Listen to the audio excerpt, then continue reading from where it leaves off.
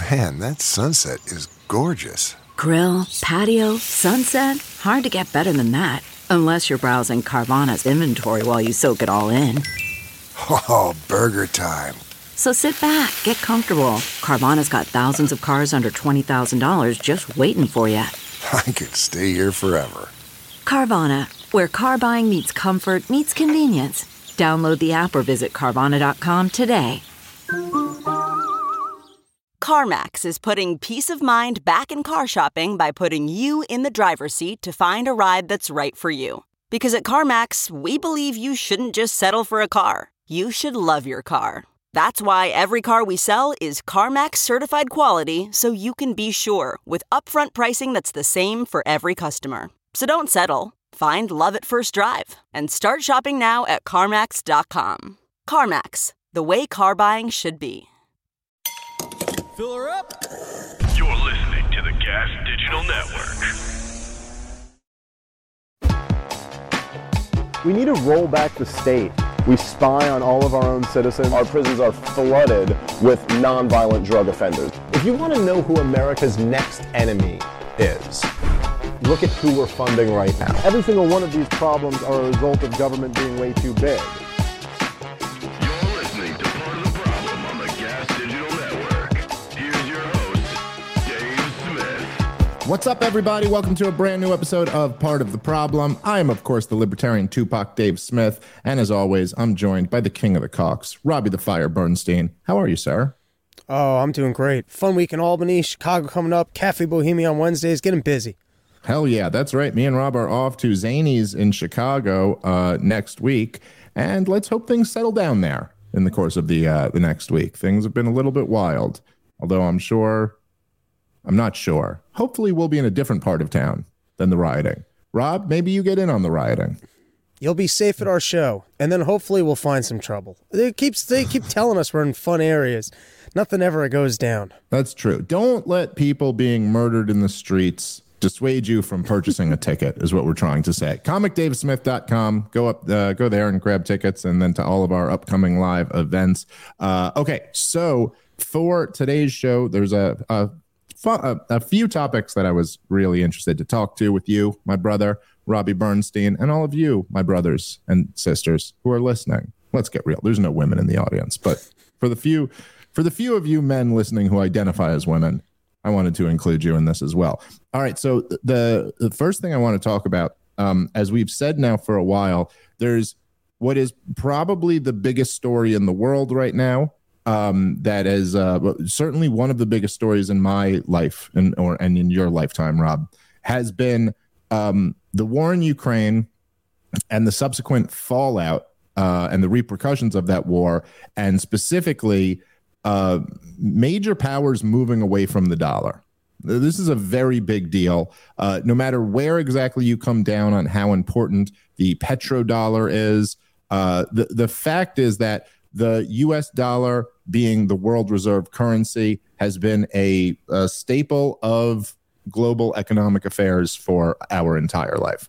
And this is a big, profound change that this is happening. We talked recently about how President Xi went over to Russia and worked out this economic deal with Vladimir Putin.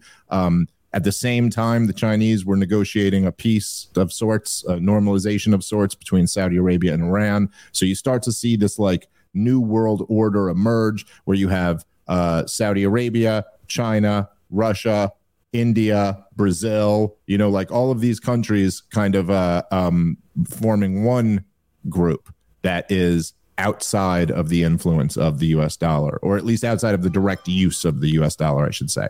One of the things that's really interesting that just happened over the last couple of weeks is that it looks like France has floated out the idea of the European Union creating some distance between them and the United States of America, that they kind of don't want to be. And these things are not unrelated, that they see that all these other nations are moving away from the U.S. and they kind of go like, well, I don't know if we want to be the United States' bitch. I mean, we're Europe after all. So anyway, this was an interesting dynamic. And Senator Marco Rubio, loyal servant of the neocon class, put out a response video to this last week, which I thought was fascinating. So we're going to play the video in a sec. Rob, is there anything you wanted to say on this before we listen to what Marco Rubio had to say? Yeah, I do just think there are some noteworthy items that have taken place just in the last year that have never really happened in our lifetime. One is I think Saudi Arabia is now actually formally selling oil not in dollars. Yet both Russia, I mean, aside from what's happened in Russia, yet both India and China basically didn't back us in this war because they continue to buy nat gas from China. I think someone had sent me a storyline over the weekend, which was both sad but hilarious at the same time, of I believe China will be buying minerals from the Taliban, and these are probably minerals that we're going to need for our electric vehicles. But the point is, a lot of players that used to just get in line and go, the big old bad United States wolf has given us some marching orders, we're going to go with our marching orders. That seems to have changed quite a bit, and I think one of the more symbolic gestures was Macron getting up and saying, we will not be standing with the United States. If it sounded like they will not be back in the United States if China decides to take Taiwan. That was the gist of what I took away from it. Yes, I think that was essentially what he was saying, and also saying that he was saying that we should not, if this war happens, because of course Biden's been on record now saying that we will militarily defend Taiwan. This is more than even what they're saying for Ukraine, that we'll actually use our military to defend Taiwan. And Macron was saying, well, don't count us in on that. And also, why are you saber rattling this whole conflict? Like, what are you doing? Now, there was something that happened months ago. This might have been, it was actually, this was in 2022. It was late 2022, where in Japan, they had a big meeting. It was of, not the Council on Foreign Relations, but the other big one. I'm blanking on what it's called right now, but where they were meeting with their Asian chapter, and the Japanese were like screaming at them up in arms about why America is being so provocative toward China, which was very interesting because the Japanese, of course, are our long time, ally ever since we bombed the life out of them in World War II, and then they started, falling in line. But they were I think there was an understanding from their perspective that they're like, look, if this war does happen, this is a lot worse for us than it is for you. So please stop trying to push us toward this war. Like, we'd like to avoid this from happening. Anyway, let's go to Senator Mark Rubio, Little Mark, right? Wasn't that his name from Trump? This was his response, which I found really profound and revealing. Let's watch it. The president of France, Macron, goes to China, spends about 6 hours meeting with Xi Jinping. And then on the flight back, he talks to a bunch of reporters. And here's what he told the reporters. He told the reporters, number one, that it's time for Europe to break away from the United States, not to depend on the dollar, not to depend so much on us, to become their own third superpower. The second thing he says, which I found really interesting, was that Europe needs to make sure that they don't get involved in conflicts that are not their conflicts. Specifically, that Europe should not be picking sides on Taiwan between the United States and China. And so I think this is a good moment for us to ask Europe, does Macron speak for all of Europe? Is Macron now the head of Europe? Is he now the most powerful leader in Europe? Because so let's pause it for a second right there. I will. Here's what I'll grant Senator Marco Rubio here. That is the question. That is really actually, he is asking the correct question, which is, does this reflect, the feelings of Europe more broadly? I mean, this is not obviously all of Europe speaking. This is the leader of France. But for him to say something like, look, he's essentially saying that Europe should not be a satellite of the United States of America. Europe ought to be Europe, and they ought to be independent, and that they shouldn't be fighting wars that don't concern them, and they shouldn't pick sides between the U.S. and China should there be a conflict over Taiwan, which all, sounds pretty goddamn reasonable. But Senator Rubio does start by, even though he's got his little insults in here. Well, are you the most powerful person in Europe or whatever? That is the question. Where does Europe go in this? And this is like, that's the billion-dollar question right there, which we don't have an answer to yet. But so I'll give him that. But that is the important question. Does Europe agree? Because if so, that's a really big deal. Anyway, let's keep playing. You know, Europe, including France specifically, has depended heavily on the United States for 70 years for their own defense. In fact, when Macron tried to play global superpower and send troops to North Africa to fight terrorists, he couldn't even get his own troops there. We had to fly them there, and we had to fly them back. He couldn't even get his own troops there. So if they're going to break off on their own and follow Macron's lead, that's going to save us a lot of money. As far as not getting involved in other conflicts that are not ours, we need to ask Europe, does he speak for them? Because we're pretty heavily involved in Ukraine right now, spending a lot of our taxpayer money on a European war. And I've supported that because I think it's in the national interest of the United States to be allies to our allies. But if our allies' position, if in fact Macron speaks for all of Europe and their position now is they're not going to pick sides between the U.S. and China over Taiwan, maybe we shouldn't be picking sides either. Maybe we should basically say we're going to focus on Taiwan and the threats that China poses, and you guys handle Ukraine and Europe. So we need to find out, does Macron speak for Macron or does Macron speak for Europe? And we need to get the answer to that pretty quickly because China is very excited about what he said. They enthusiastically support everything he said. And apparently he said even worse. But the French presidency insisted that all the reporters that got that interview, that they had to review, they wanted to review the transcript, and they apparently took out stuff that was even more aggressive that he said. So we need to find out where Europe stands. Okay, well, I do agree with that concluding message that we do need to find out where Europe stands. But isn't this just amazing, Rob? And I know you were the one who found this video and sent it to me, and I think for obvious reasons, that Marco Rubio, if you listen to what he's saying, and I'm not really adding much to it, you just heard it here. He's going, well, if you won't help us fight this war with China, well, maybe we don't help you guys fight a war with Russia. How about that? And, you know, by the way, if we didn't subsidize your defense, we'd save a lot of money over here. And remember when you wanted to fight wars in Africa, you couldn't do that without our help. So how about this? That this is what you're trying to say? No wars for anyone and we save money? Like, you're really threatening me with a good time here, Marco Rubio. Like, what the hell would be so bad about that? Like, this seems like perfect. He really just unintentionally made the strongest argument for Europe to follow in Macron's steps here and to say, yes, stop being America's bitch, be your own power, and stop looking for wars that we don't need to fight. Oh, and then what's the downside of that? We American taxpayers get to save money on not subsidizing rich countries' defense. And what? We don't get a war with Russia or China. Okay. Interesting. I'm okay with it. He's forgetting the part where you got to pretend like we need this for world security. He's not even adding that part. He never gave us and then this disaster will happen if we don't do this. Right. If you go with our worldview, you're like, wow, you're just completely admitting to the fact that you guys just all need to work together and keeping this racket going. But it also, even his tone and the way he talks is kind of fun because it really just does sound like a mouthpiece for the mob. It really just the way, hey, you know, we're going to have a problem over here. My boss isn't going to like that too much if you decide to make that decision. You make that decision. I might have to go make this decision. Yeah.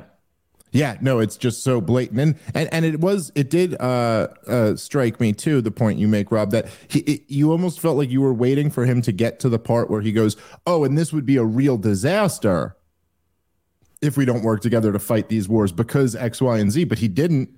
He was just like, well, then maybe we stop helping you with your war. Like almost as if, it seemed almost like there was an admission there, like, oh, that's an option? We could just say, oh, this is Europe's problem. It's not our problem. Like, because even from Rubio's position, you would think, like he's trying to threaten them, but you would think he would go, well, look, even if you don't help us out with China, we still have to help you with this war because it's so important and necessary, blah, blah, blah, for everyone, all that's good for us to support Ukraine against Russia. But he was just using it as a bargaining chip. Well, maybe we stop doing that then, and we save some money. Like it was almost like the admission was he was going, hey, look, that would actually work out better for the American people. So like that's better for our country if we just save money and don't help you with your war. Almost like we're just doing this out of generosity to you, so you should be grateful and then kind of owe us one and help with China. But if it's the case that we're just doing this, like it's optional, well, then let's exercise the option where we don't provoke a war with Russia. That seems obvious to me. I also thought he makes, like you said, he kind of speaks in this mob-like tone of like, is everybody in line with this guy? Because you better tell me pretty quickly, because otherwise you won't get all the stuff we're giving you unless you do me a little favor here. There's this weird thing. There's no argument at all for why it's better for us to all, for them to just fall in line with America. And then at the end, he hits them with what is an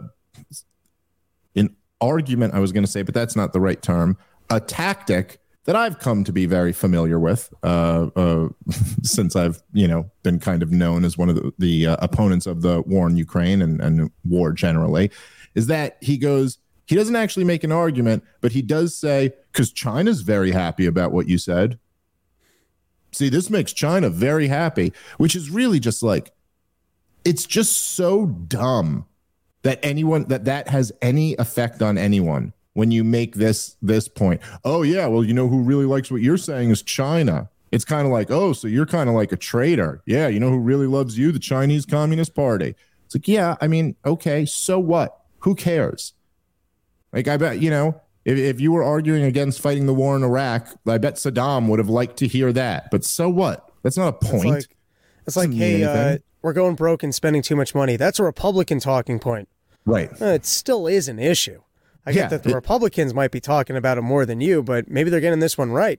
Yeah, is it true or not? How about that? I know, because I've heard this. Believe me, I've gotten this a ton. Is there's these are Putin talking points when I'll talk about the West's role in everything the West has done wrong in the lead up to the war and in the war in Ukraine, and it's like, what? Okay, I don't care. I don't care if Putin agrees with this talking point or not. Is it true? And the answer is yes. So that's all that matters. Who cares? Oh, China likes this. All right, well, whatever. Of course. It's in their interest that they not fight a war with America. So yeah, they probably like that. Yes. Sorry, go ahead. It's amazing how some of these decisions don't even make sense from the war hawk perspective. Like, unless they're totally just in it for profit. But if you even looked at, I remember writing a paper in high school when we went into Iraq, and I was like, yeah, but Iraq and Iran are natural enemies. How's that going to work out for us if we're actually concerned with Iran?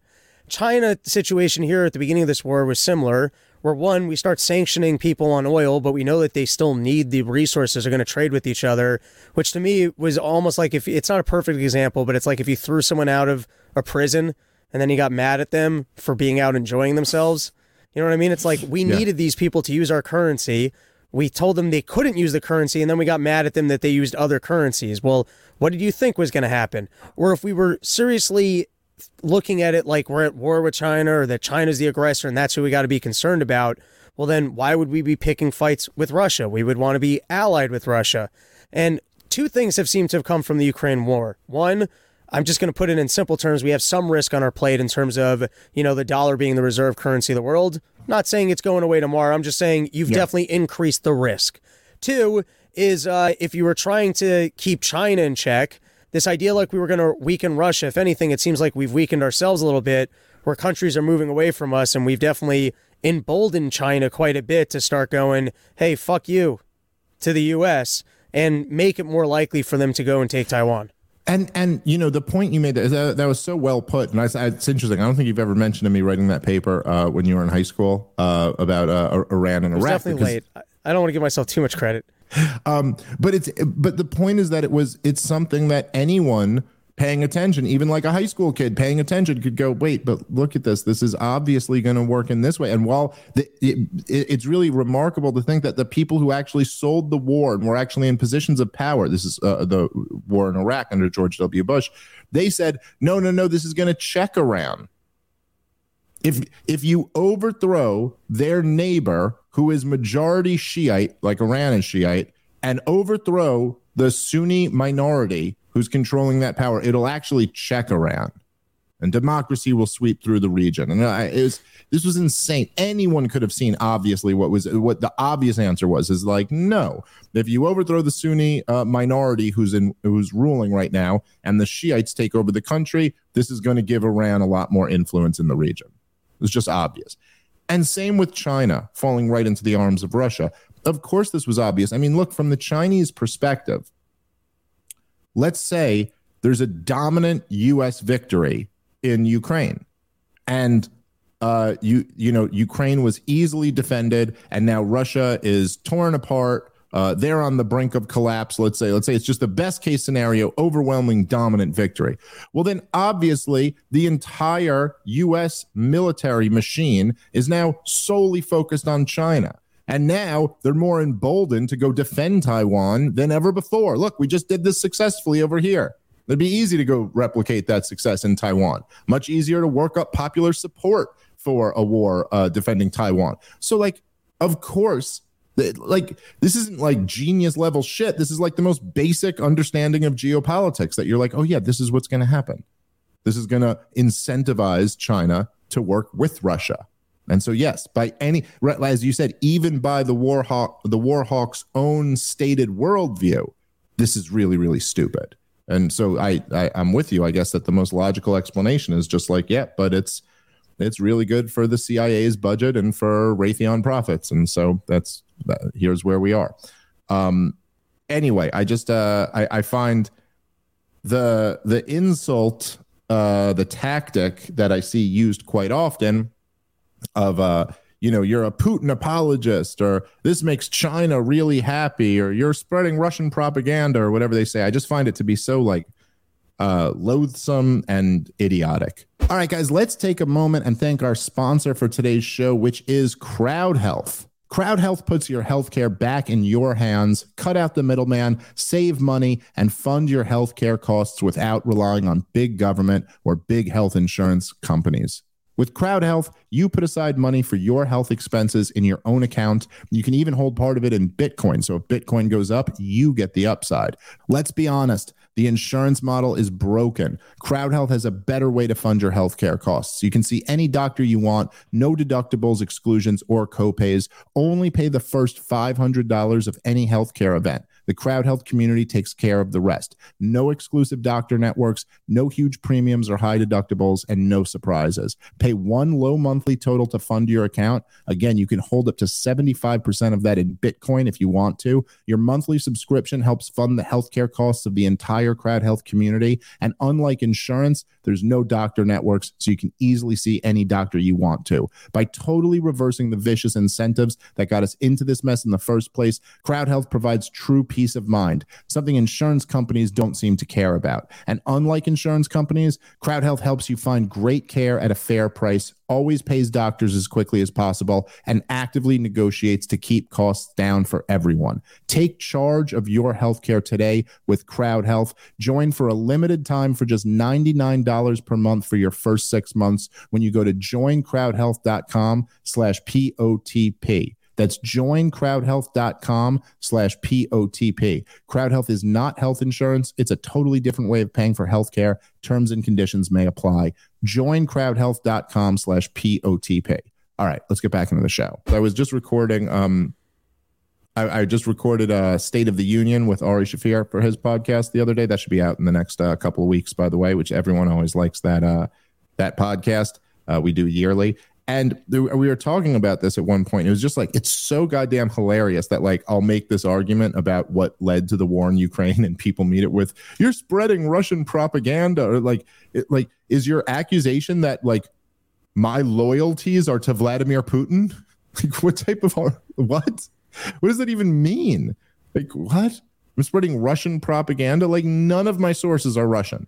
What are you talking about? None of the people who have influenced me on this topic are Russian. They're all American. It's just I guess a few Europeans also, but like it's all just insane. It makes no sense at all. And then at the end of the day, it's like it just doesn't matter. It doesn't matter. But like let's say I did, which I didn't, but let's say I did get this information from Russian propaganda outlets. Like, is it true or not? That's all that matters. Is it correct? You know, Saddam Hussein not having weapons of mass destruction is something that Saddam Hussein and the Iraqi government was saying at the time. So, like, I guess in a technical sense, yes, you're spreading Iraqi propaganda. If in 2002 you said he doesn't have weapons of mass destruction, he doesn't have a nuclear program, that's not real. But it's true. So who fucking cares who it makes happy? Just really, really sad. You know, and the encouraging thing about it is you go like, oh, this is weak propaganda. That always encourages me, where you're like, yeah, I don't think this is good propaganda. I don't think this is going to sell well. So good luck, Marco Rubio, recording a video on your fucking iPhone to try to respond to the shifts in global politics.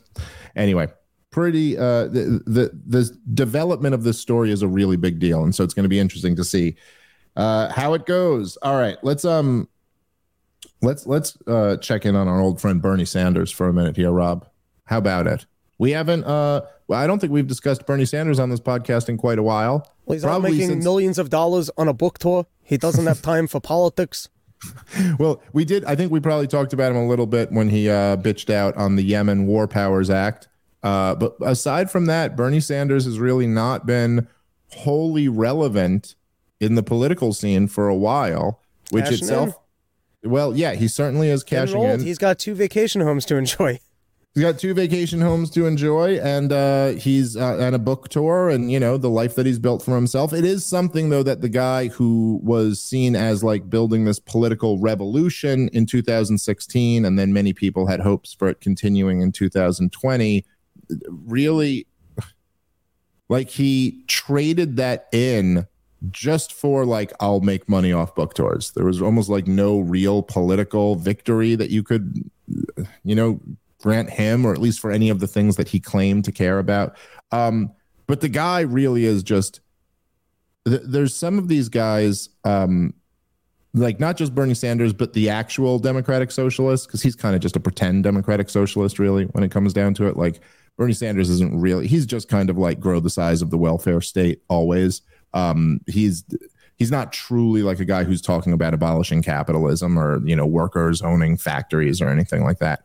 But a lot of those guys, it's remarkable to me, like the Richard Wolff types, who make this their life's work and have seemingly never encountered the most basic of economics.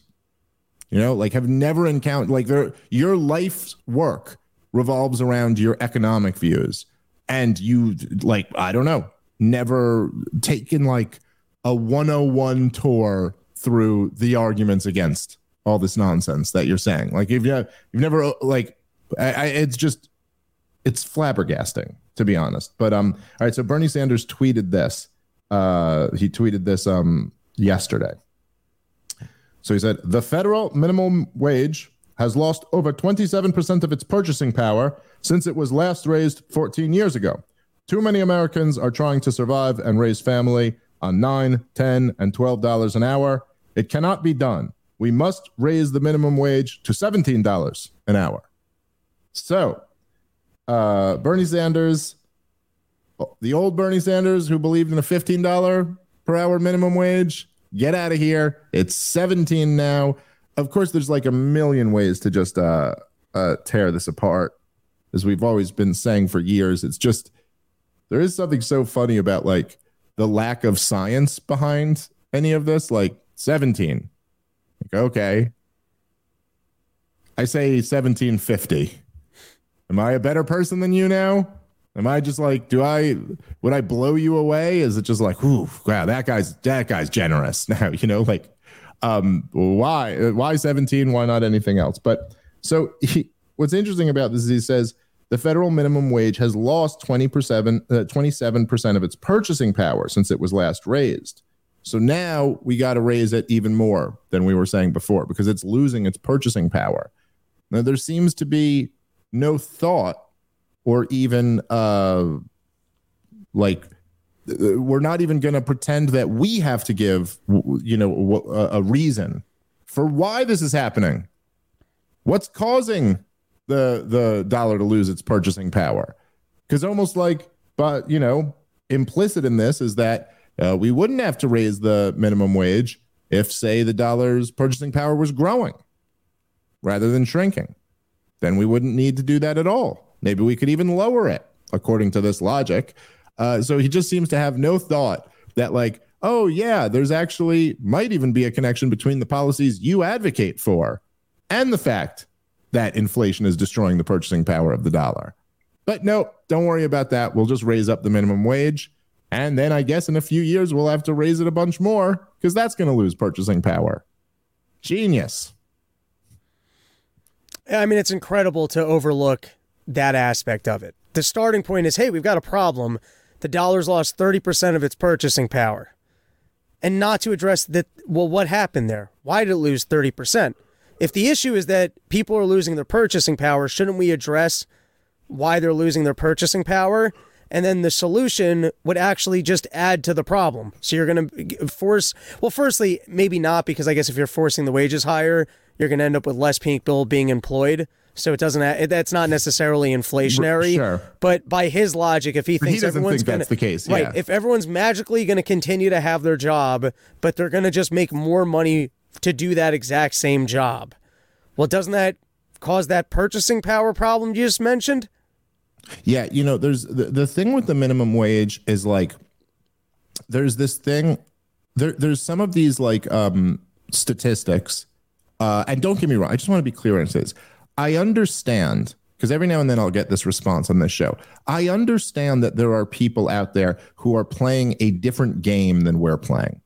I understand that, like, we're playing the game of trying to like make an argument and know what we're talking about and be correct. And there are some people who are like not playing that game. They're being disingenuous. They're playing on people's emotions. They're not like interested in a logical argument. They only pretend to be. But the point of what we do is for the people who are interested in that, who can be persuaded by that, which the number of those people is not zero, you know? And so that's what you want. That's who we're trying to talk to. But when you see a lot of these things like the minimum wage, it's like the wage gap. It was a big, you know, topic for a long time. You know, women make whatever it is, 77 cents to the dollar to what a man makes. But this and this has just been demolished a million times. So a woman makes 77 cents to the dollar is just like the aggregate, basically. If you take total salary for full-time male workers and full-time female workers, that's about what it comes out to. But if you do the most basic controls, even when you just control for the amount of hours they work, the gap shrinks a bunch. Then when you control for the amount of time that they've been on the job, if you control for if you left, you know, and took off years at a time to like go raise kids, if you control for what they majored in college, if you control for what fields they go into, if you control for all these things, and once you do all of that, the gap shrinks and shrinks and shrinks until it's almost nothing. And you've seen just like a million people tear apart this bullshit statistic, but then it just persists. People just keep, you know, they're just someone, you'll still see someone on television or in a newspaper or something go, and there's this wage gap of 77 cents to $1. And you're like, oh, it just, like, for some people, it just doesn't matter how many times this argument is torn to shreds. And the fact is, with the minimum wage thing, just whenever it comes up, you kind of have to go through this again in case there's anyone out there who isn't aware of this. But look, the way that prices work is that they're a reflection of information. And wages are prices. They're just the price of labor, the price of what it costs to get you to work, right? It's a price. And the reality is that there are some people out there whose work justifies a price lower than $17 an hour. There are some people who bring in, say, like $12 worth of value an hour. And then if they bring in $12 worth of value, your employer is probably not going to pay you $12 because then, you know, they're not benefiting from it at all. But if you bring in $12 an hour worth of value, maybe they'll pay you $10 an hour. And they'll go like, okay, I'll give you $10. I get $2 of value, whatever, something along those lines. And it's not always easy to know exactly how much value a worker brings you. but you try to figure it out as much as possible. And if you legislate that employer has to pay that person $17 an hour, then they have to take a loss of $5 an hour to hire that person. And unless they feel like getting into the business of charity, which most businesses are not in a position to do, and certainly is not why they started a business, then they're better off firing that person. That's all that raising the minimum wage does, is it puts employers in a situation where they can afford to offer you one thing into a situation where they are losing money to employ you. This is the most basic of economic understandings. In the same sense that if you said, if you were to legislate that you sell big screen TVs for $10, people will stop selling big screen TVs, or they will sell big screen TVs on a black market, right? It's a guarantee that will happen. Now, this isn't as drastic as that. They're not legislating that people get paid $1,000 an hour, but we all know why you couldn't do that, right? We all know why you couldn't have a minimum wage of $1,000 an hour, because of course there'd only be two options, right? There'd be either mass firings or people working under the table for far less than that. There is no conceivable way that some business, that a McDonald's or a diner or a hardware store can pay everybody who works there $1,000 an hour. It's not conceivable. They'll be out of business within months, right? So we all get that. You get that when you use the extreme. You go, okay, well, that same principle is true to a lesser degree anytime you legislate over what that person is worth. This is of all of the ways to increase people, the poor people's, or working poor people's, to increase their value. There is no dumber way to do it than the minimum wage. And there's an additional problem with that, which is that for the most part, who is the person who is getting paid $10 an hour? Who is the person who that's the value that they bring to the table is the $10 an hour, that's the best offer they can get? Because it's reasonable to assume that if they were getting better offers all around the place, they probably wouldn't take the job that pays them $10 an hour. If they take that, it's probably because they're like, well, this is about what I can do, is get $10 an hour.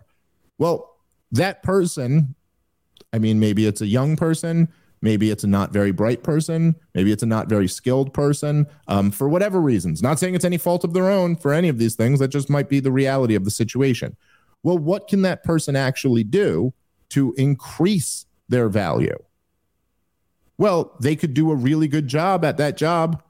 They could get some experience by doing, let's say they do that job for a year. Well, now they're in a different situation, right? They're that same person, except they've had a year of experience doing this job, whatever it is, that pays them $10 an hour. They can learn skills. They're at least more attractive to an employer now, as it's like, hey, they showed up and did a really good job for this amount of money. But that increases their value. They can, they can improve themselves by having this job. The vast, vast, vast, vast majority of people, and I don't have the stats on this offhand, but you can go look this up. It's the overwhelming majority of people who make minimum wage get a raise within a year. Usually, if you work a minimum wage job, no matter where you're starting at, you can get a raise within a year. The overwhelming majority of them get a raise within a couple of years, like almost all of them, 90-something%. And so now, by raising the minimum wage, that then you can actually be in a situation where you rob that person of their opportunity to actually increase their skills and make themselves worth the money, rather than just being gifted it to them. I'll say one of the things that I hate so much about people arguing for raising the minimum wage is that, again, all this stuff I'm saying, these are basic economic realities. And if some progressive or some socialist type wants to argue that, say, that person, that they can't afford to live off $10 an hour, then they could still argue that, I don't know, they should get welfare or something like that. Whatever. We should print money and give them some money. Now, there's problems with all of that stuff.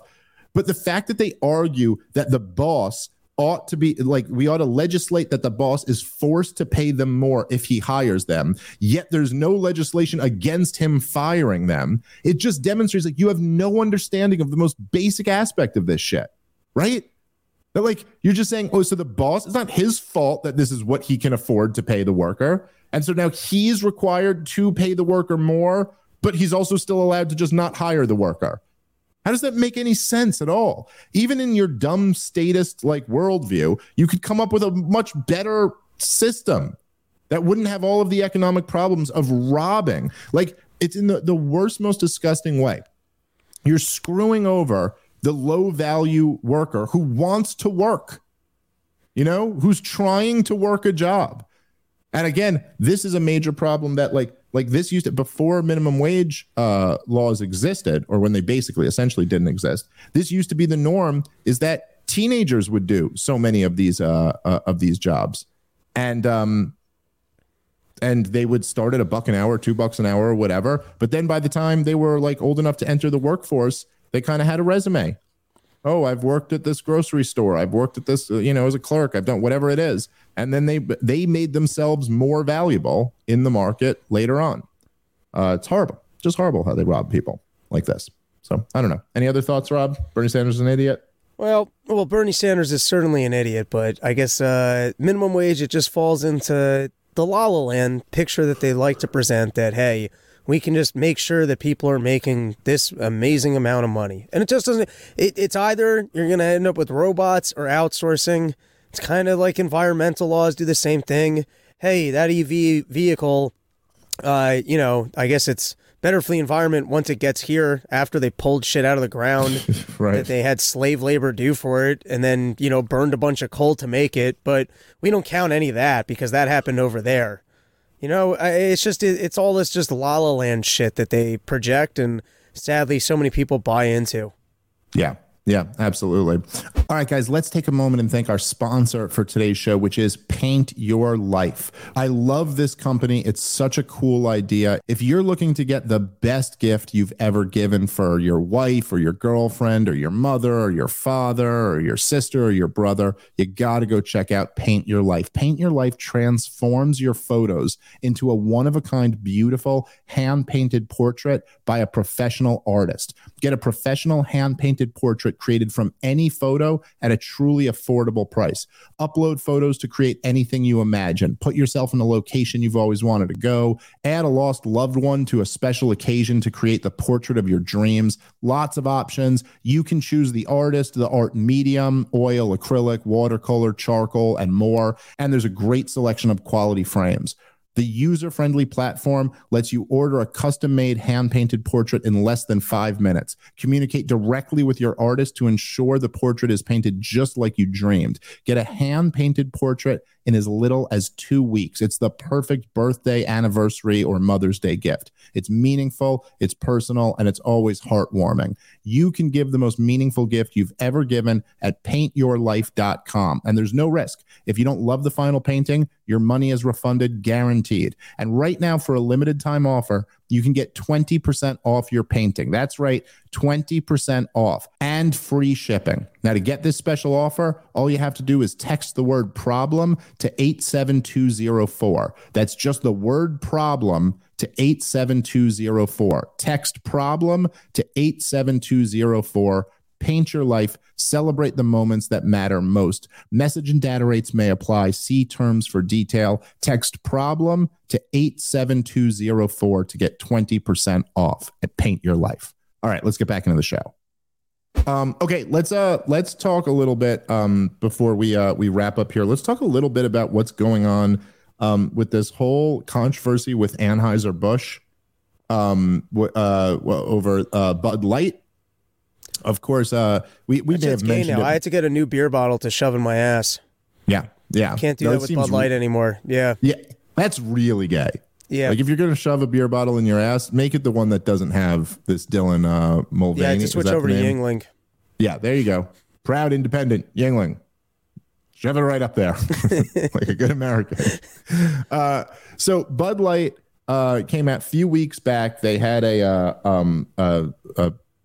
I don't know, what to even say. What's the word I'm looking for here? They had a campaign where they put this transgender. What's the name? Dylan? Liar? Is that it? Oh, my bad. So they put this this thing on Ms. Mulvaney. Dylan Mulvaney, yes. Where they put this man in a dress on the cover of their beer, and then he made a whole video about it. He's done campaigns with like several different big companies. Just to be clear, this one it's not even like a typical transgender person.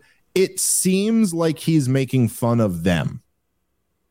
It seems like this was almost like a campaign to mock trans people. He made a big thing about how, like, I'm doing a year as a woman. I'm going to document my, my experience in it. It's all just like so utterly bizarre. But so this got a lot of pushback from a lot of, like right winger and conservative types were furious about this. It seemed like Bud Light drinkers were not super happy. And then, of course, there was this video that emerged of the head of marketing, this woman who's I guess this was her. They turned the Clydesdale into a lady. Yeah, there you go. All right, so let's first off play from the clip of this woman. What's her name? I'm sorry, Alyssa something. Let's play what she had to say. Allison, sorry. I'm a businesswoman. I had a really clear job to do when I took over Bud Light. And it was, this brand is in decline. It's been in decline for a really long time. And if we do not attract young drinkers to come and drink this brand, there will be no future for Bud Light. So I had this super clear mandate. It's like, we need to evolve and elevate this incredibly iconic brand. And what I brought to that was a belief in, okay, what does evolve and elevate mean? It means inclusivity. It means shifting the tone. It means having a campaign that's truly inclusive and feels lighter and brighter and different and appeals to women and to men. Mm-hmm. And representation is at sort of the heart of evolution. You've got to see people who reflect you in the work. And Bud Light had been kind of a brand of fratty, kind of out of touch. All right. So she said fratty, out of touch. I think she said bro culture at one point in the longer video. So just to go over this, oh my God, what a couple of sentences of commie gobbledygook. Right. I mean, just like, first off, she goes, well, look, I came over and I had a mandate because this brand is in decline and we need to reach out to people and all of this. And first off, to be clear, it's the number one beer, the number one selling beer, Bud Light. And so, of course, getting this job, she had a mandate to what? Insult their customers. And then it's so funny, just like the way they think. She's like, I had a mandate to save this brand. And what does that mean? It means evolve. And what does evolve mean? That means inclusivity. And it's like, none of this follows. None of this at all follows at all. I don't know what you're saying. So it's like, obviously, they come into Bud Light. The only option I had was to put transgender people on it. It's just so insane. But there is something really fun. She refers to it as the brand being like kind of associated with this fratty bro culture, which is not at all what I think anyone associates with Bud Light. I don't know, Rob, when you think of Bud Light, do you think of like frat parties? Because what I think of is like truckers. I think of like working class Americans. That's what I think of when I think of Bud Light. I think that's fine. And it's a fair association. To say that Bud Light is not a frat beer, though, I would say is not, because I'm sure they drink it at frat parties and stuff. I'm not saying that. I'm a Budweiser guy, but I've definitely been around those salesy frat people that are all about Bud Light. So I've definitely interacted with those people. Fair enough. Well, the truth is, it's the number one selling beer in the country. So a bunch of people like it's not just one demographic who are getting it. I'm just saying what I think of, and certainly if I was like at Bud Light, but I don't think of it as like, it's just the worst people who to someone like this woman. That's the worst people in the world. It's like frat bros. But I'm just saying, I just think of it as like I don't know, the roofer after a long day of work. It's like, I want to crack open a Bud Light. That's kind of what I think of it as. But I'm sure that's true. I'm sure it's true with a lot of fratty guys as well. But anyway, there was this talk about how that this was it was obviously like kind of spitting in the face of your customer base. And then there was a lot of talk about how this was really driven by like DEI stuff, like that was really what this was more about, was like kind of getting up your corporate, like inclusivity scores, and that's actually more important. And I'll be honest, like I don't have a full grasp of understanding exactly how this, like how much of the economy is now like just this fake nonsense, and like what's actually more important here. Like, you know what I mean? Like, pissing off a little bit of your customers, but okay, you're in the headlines for a few weeks, and now you can get all of this like capital because you have a good like inclusivity score or whatever. But I understand like the real aspect of the economy still does exist to some point. Like a big part of Bud Light's model is still people purchasing Bud Light, right? Like that still is something and has an effect, and evidently it has had quite an effect. Sales have really taken a hit. Like Kid Rock and a bunch of other people were up there like shooting their Bud Lights, and at least let me see here, according to the New York Post, they reported that more than $5 billion in value was lost in Anheuser-Busch since this all went down and happened. So it does show you that there is still, no matter what they say, there is still some real effect that people can have, and you don't have to purchase products where they are clearly kind of like spitting in your face. I think it's a little bit like with Donald Trump. Every other candidate was going, "We hate you," and he was going, "I love you." So a beer, I like Budweiser. I drink Budweiser. The difference between a Budweiser and a Miller, or a Budweiser, and I'm not talking light, I'm just talking like I drink Bud Heavies. Yes. The difference between a Budweiser and a Coors, we're not talking about a radical difference. We're just talking about the fact that I started with Budweiser as a kid, and so it's the more familiar taste to me. Yes, 100%. And why did I buy a Budweiser as a kid? Their marketing worked. The first time I went to go get hammered on a beer, I'd seen a lot of Budweiser ads in my day, and if I was going to drink an American beer and be an American, I was drinking a Budweiser. You're going to be like, what's up? Exactly. Yeah, those frogs, a lifetime of watching football games and seeing beers. What can I tell you? Marketing works. And I went, I'm fucking American. I'm getting hammered on a Budweiser. Yes, so listen, I'm with you completely. I like Budweiser. If I'm like at a party and there were like, typically speaking, if I was at a party and they were like, oh, we have like Budweiser and we have Coors and we have Miller High Life, I'd be like, oh, I'll take a Bud. That's just kind of, I don't know. Again, just like you, I don't know. It was always the big one. It was the one with the coolest commercials. That's probably why as a kid, that's what I started drinking more of. Okay. So like, fine. But if me and you are lost on a desert island tomorrow and we were like, okay, we got a lot of beers, but I got to tell you, there's no Budweisers. It's only Miller High Life. You'd be like, okay. That's absolutely fine too. Like that'll just be the beer that we drink. Okay. Let's get down to figuring how we get out of this island. No sweat off my back. So when one beer specifically then makes a statement of going, hey, we're no longer that culture. We're no longer that. And I think people are starting to get wise to the fact that there is a fair amount of socialism in the system now. So when you kind of signal to them, hey, we're not interested in your business. In fact, we're actually going to preach to you something that you guys don't want to associate with or don't necessarily agree with. We're actually going to be like everybody else and we're going to preach it to you. Well, that's when people, well, no. Fuck, like, it's not that hard. I'll drink Miller instead. Miller's not being a bunch of dicks and throwing it in my face that every single government institution seems to hate me and be forcing this other culture upon me that I don't agree with. Yes, and that's really the key to it, just like forcing this other culture upon me. And, you know, what the progressives do is they almost like when attacked, they hide behind this shield of, hey, look, like we're just, oh, you're such a bigot that you can't even like, you know what I mean? Like, oh, this is really such a problem for you or something like that. And look, The truth is that if there was a movement out there that was really earnestly just saying, hey, look, there are people who live alternative lifestyles. There are people who are like, don't fall into the norm. There are people who are like, they're gay. There are people who have whatever it may be. There's people who are autistic. Many of them listen to this podcast. There's people who are whatever, there's that are in a minority group here, and they want to live their life in a different way. And you shouldn't be a dick to them.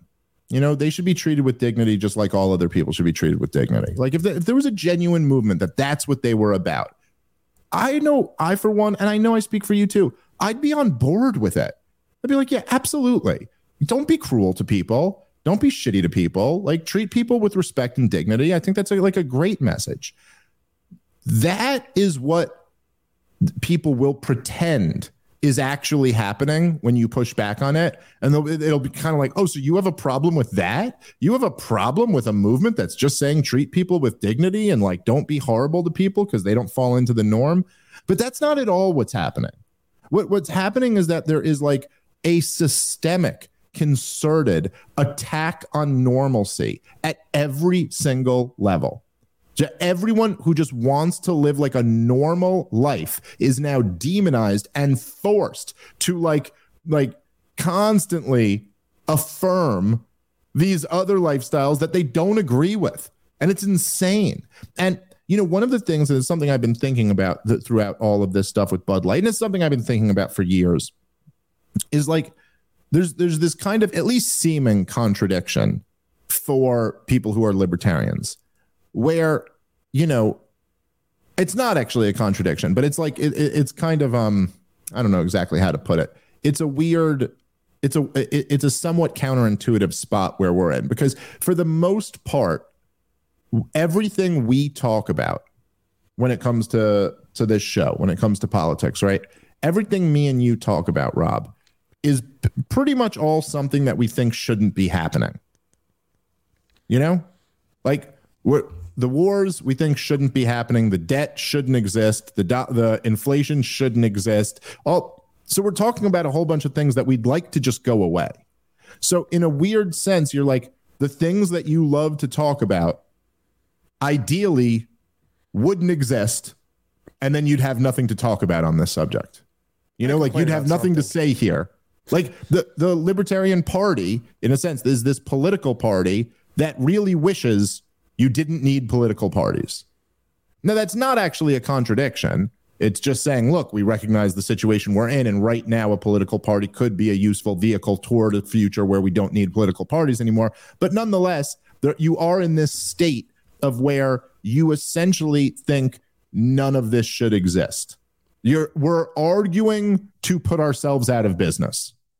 That's what we're trying to accomplish. Like, ideally, we don't do part of the problem anymore because all of these problems are gone, and then there's nothing for us to talk about. It's a weird situation to be in. But the point is that if we, libertarianism, wherever you are on, like, say, the minarchist to anarchist, spectrum, you either think that the government should be so completely reduced that it does almost nothing, or you think it should be nothing altogether. I favor the nothing altogether. In which case, politics just wouldn't be something that we'd talk about.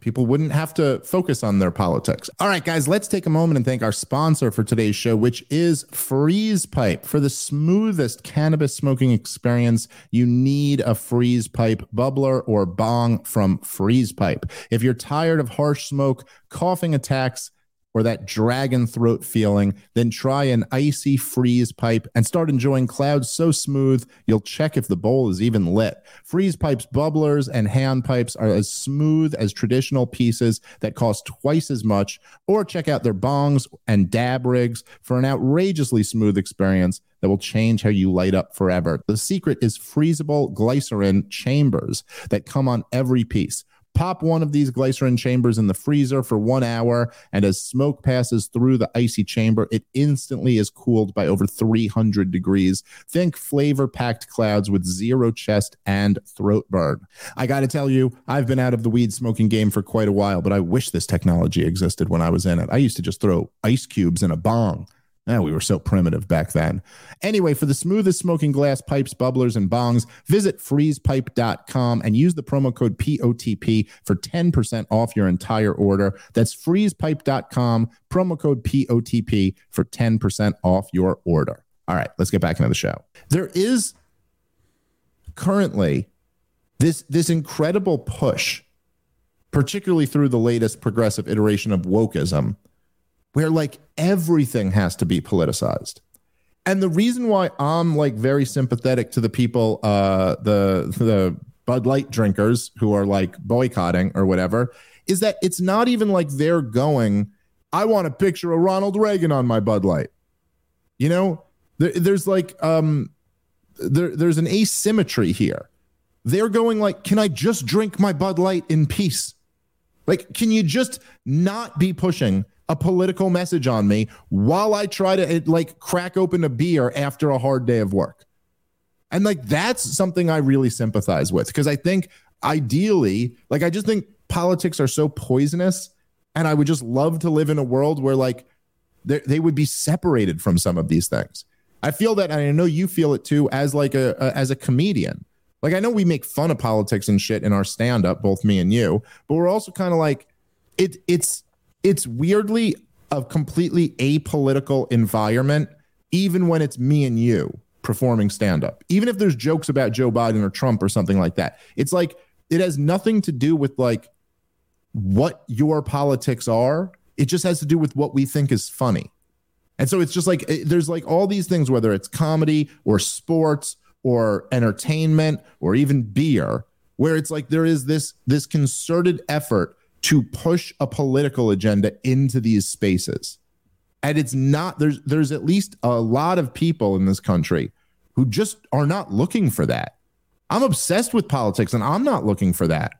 Like, I wouldn't want to like, I don't know, I wouldn't want to like turn on a UFC fight and see like, you know, like, it's like, oh, here's a message from Ron Paul and guys, protect your wealth with gold and like all of this. You'd be like, oh, it's just, this is like an outlet to get away from this. This is just like, okay, let me enjoy two men fist fighting in a cage. Let me be a person. I think they're also, people are showcasing that the signal is becoming a little bit too strong. And to explain that, it's like, if I'm drinking a beer and I'm your customer, I would think that you would want me as a customer and you would treat me with respect. Like the same way, like if you went to if you made Al's tranny juice that catered only to trans people. That was your product. And then you had the bar where you served Al's tranny juice. And every weekend you had trans people that came there. I mean, I don't know who's offensive to tranny people. I don't know who's the most vocal critic. But I guess if Kid Rock was brought in now, they brought in Kid Rock for a concert, the people going there would be, do you not care about my business? I'm your customer. It's just intuitive. Like, I'm your customer, so why is this other thing that I'm not, or if I, you know what I mean? It's just kind of like basic courtesy of, even if like at home you like Kid Rock or, yes, you know, it's just, I'm your customer. If you had like some craft IPA beer that fucking, kids in Brooklyn are drinking, you know, this is like really big on like the Brooklyn, like, you know, it's a Williamsburg is where you're selling all your beer. It's some like craft beer or something like that. And then you're like, I'm just going to put Jerry Falwell on the can. You're kind of like, what? What are you doing? This is like not what they want. It's such a slap in the face. Anyway, Anheuser-Busch this was pretty funny. I thought. Now they're getting shit now from all sides. I thought this was like one of the worst corporate responses to this.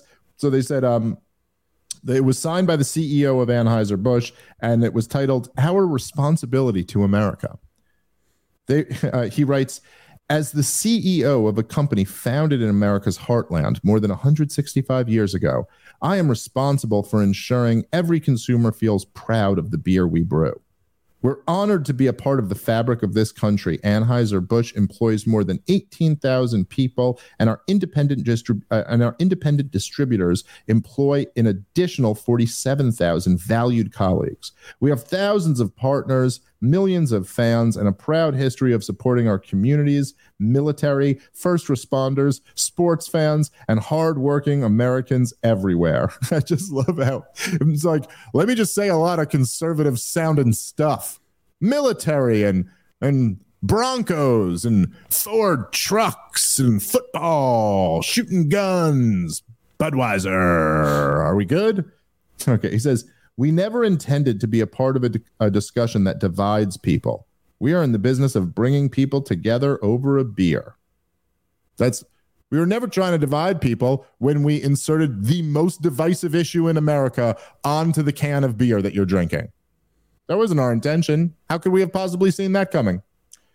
My time serving this country taught me the importance of accountability and the values upon which America was founded: freedom, hard work, and respect for one another. As CEO of Anheuser-Busch, I am focused on building and protecting our remarkable history and heritage. It's just, I was in the military. Did I mention that? Anyone, does that get me out of this jam?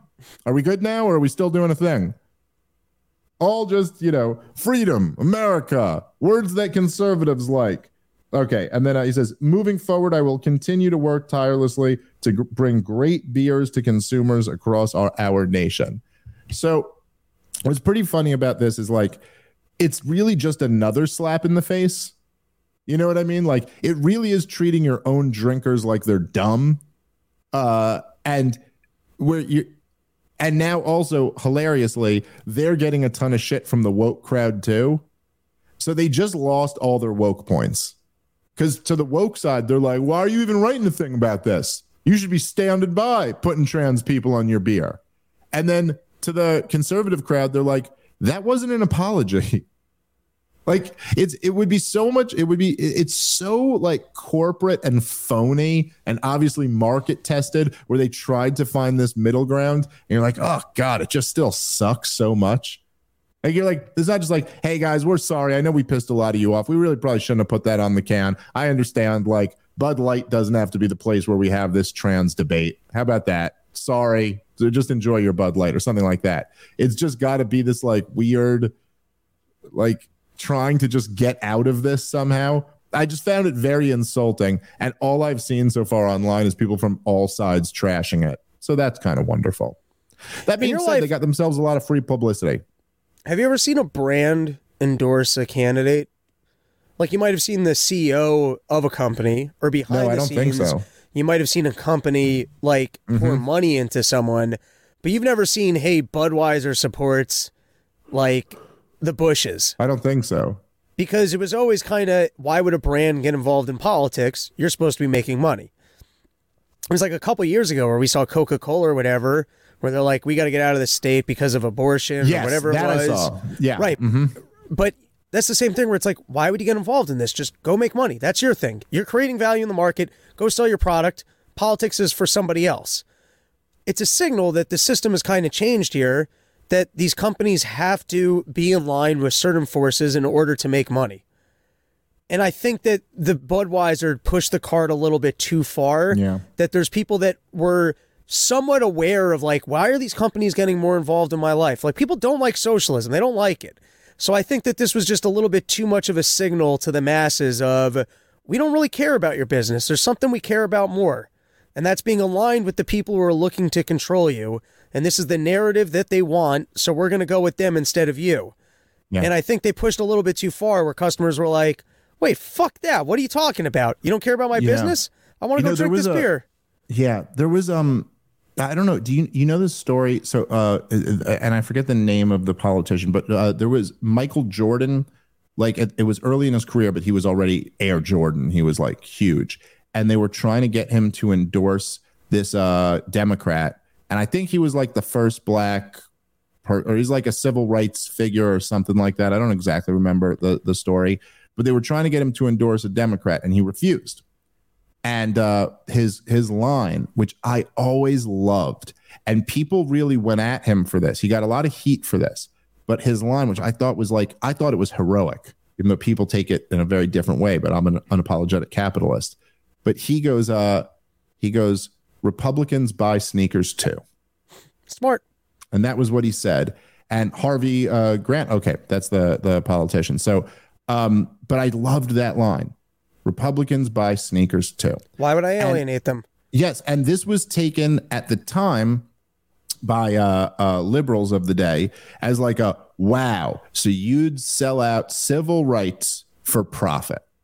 You know, and like I get on the surface where they'd feel that way, but it's like, well, no, hold on. I don't look at it like that at all. Step back and understand that, yes, from your perspective, supporting this guy is the right thing to do. And so you're like, oh, he didn't do the right thing. He did the thing for money. But if you accept, just take the possibility that maybe you're not right about that. Maybe it's not the right thing to do. And just zoom out and you go, Michael Jordan's role was really, he was an entertainer after all. He was there. I mean, he's an athlete, but people enjoy basketball because it's entertaining.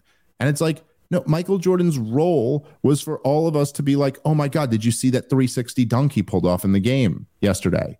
I want to wear his cool sneakers because that makes me feel good when I play basketball. Or for some people, just collect them or just wear them out or whatever. It's like, yeah, why can't there be things that are like, just like, I'm not trying to get into the game of something that 50% of people love and 50% of people hate. I'm trying to be the thing that's all. And I'll tell you, there's something there that's a bigger story about when people talk about like how divided our country is and we need to be more unified and things like that, where you go, well, then have some areas of some things that don't need to be political. Have some things that can just be like, oh no, this is something that like, no matter what your politics are, you can enjoy. And if you think about that, right, like if you think about an example like a basketball game or something like that, there's people in the stands who have like wildly different views on everything from religion to culture to politics to all of this, but they're all cheering together when their team hits a shot. Because like, it's just not about that. It's about something else. I think we need a lot more of that in this country. All right, let's wrap up the show there. Thank you, everybody, for listening. Come check us out in Chicago. We will be getting dragged through the streets by an angry mob. Zanies, comicdavesmith.com. That's where you can go to get ticket links. RobbieTheFire.com. And of course, make sure to go check out Run Your Mouth, Rob's other podcast. And yeah. And one other thing, Florida, I'm in Orlando this Saturday doing an event for the Meat Hawks, the LP, something like that. Hell yeah. All right. Hell yeah. Go out there if you're in the area. Definitely go check that out. All right. Thanks for listening. Peace.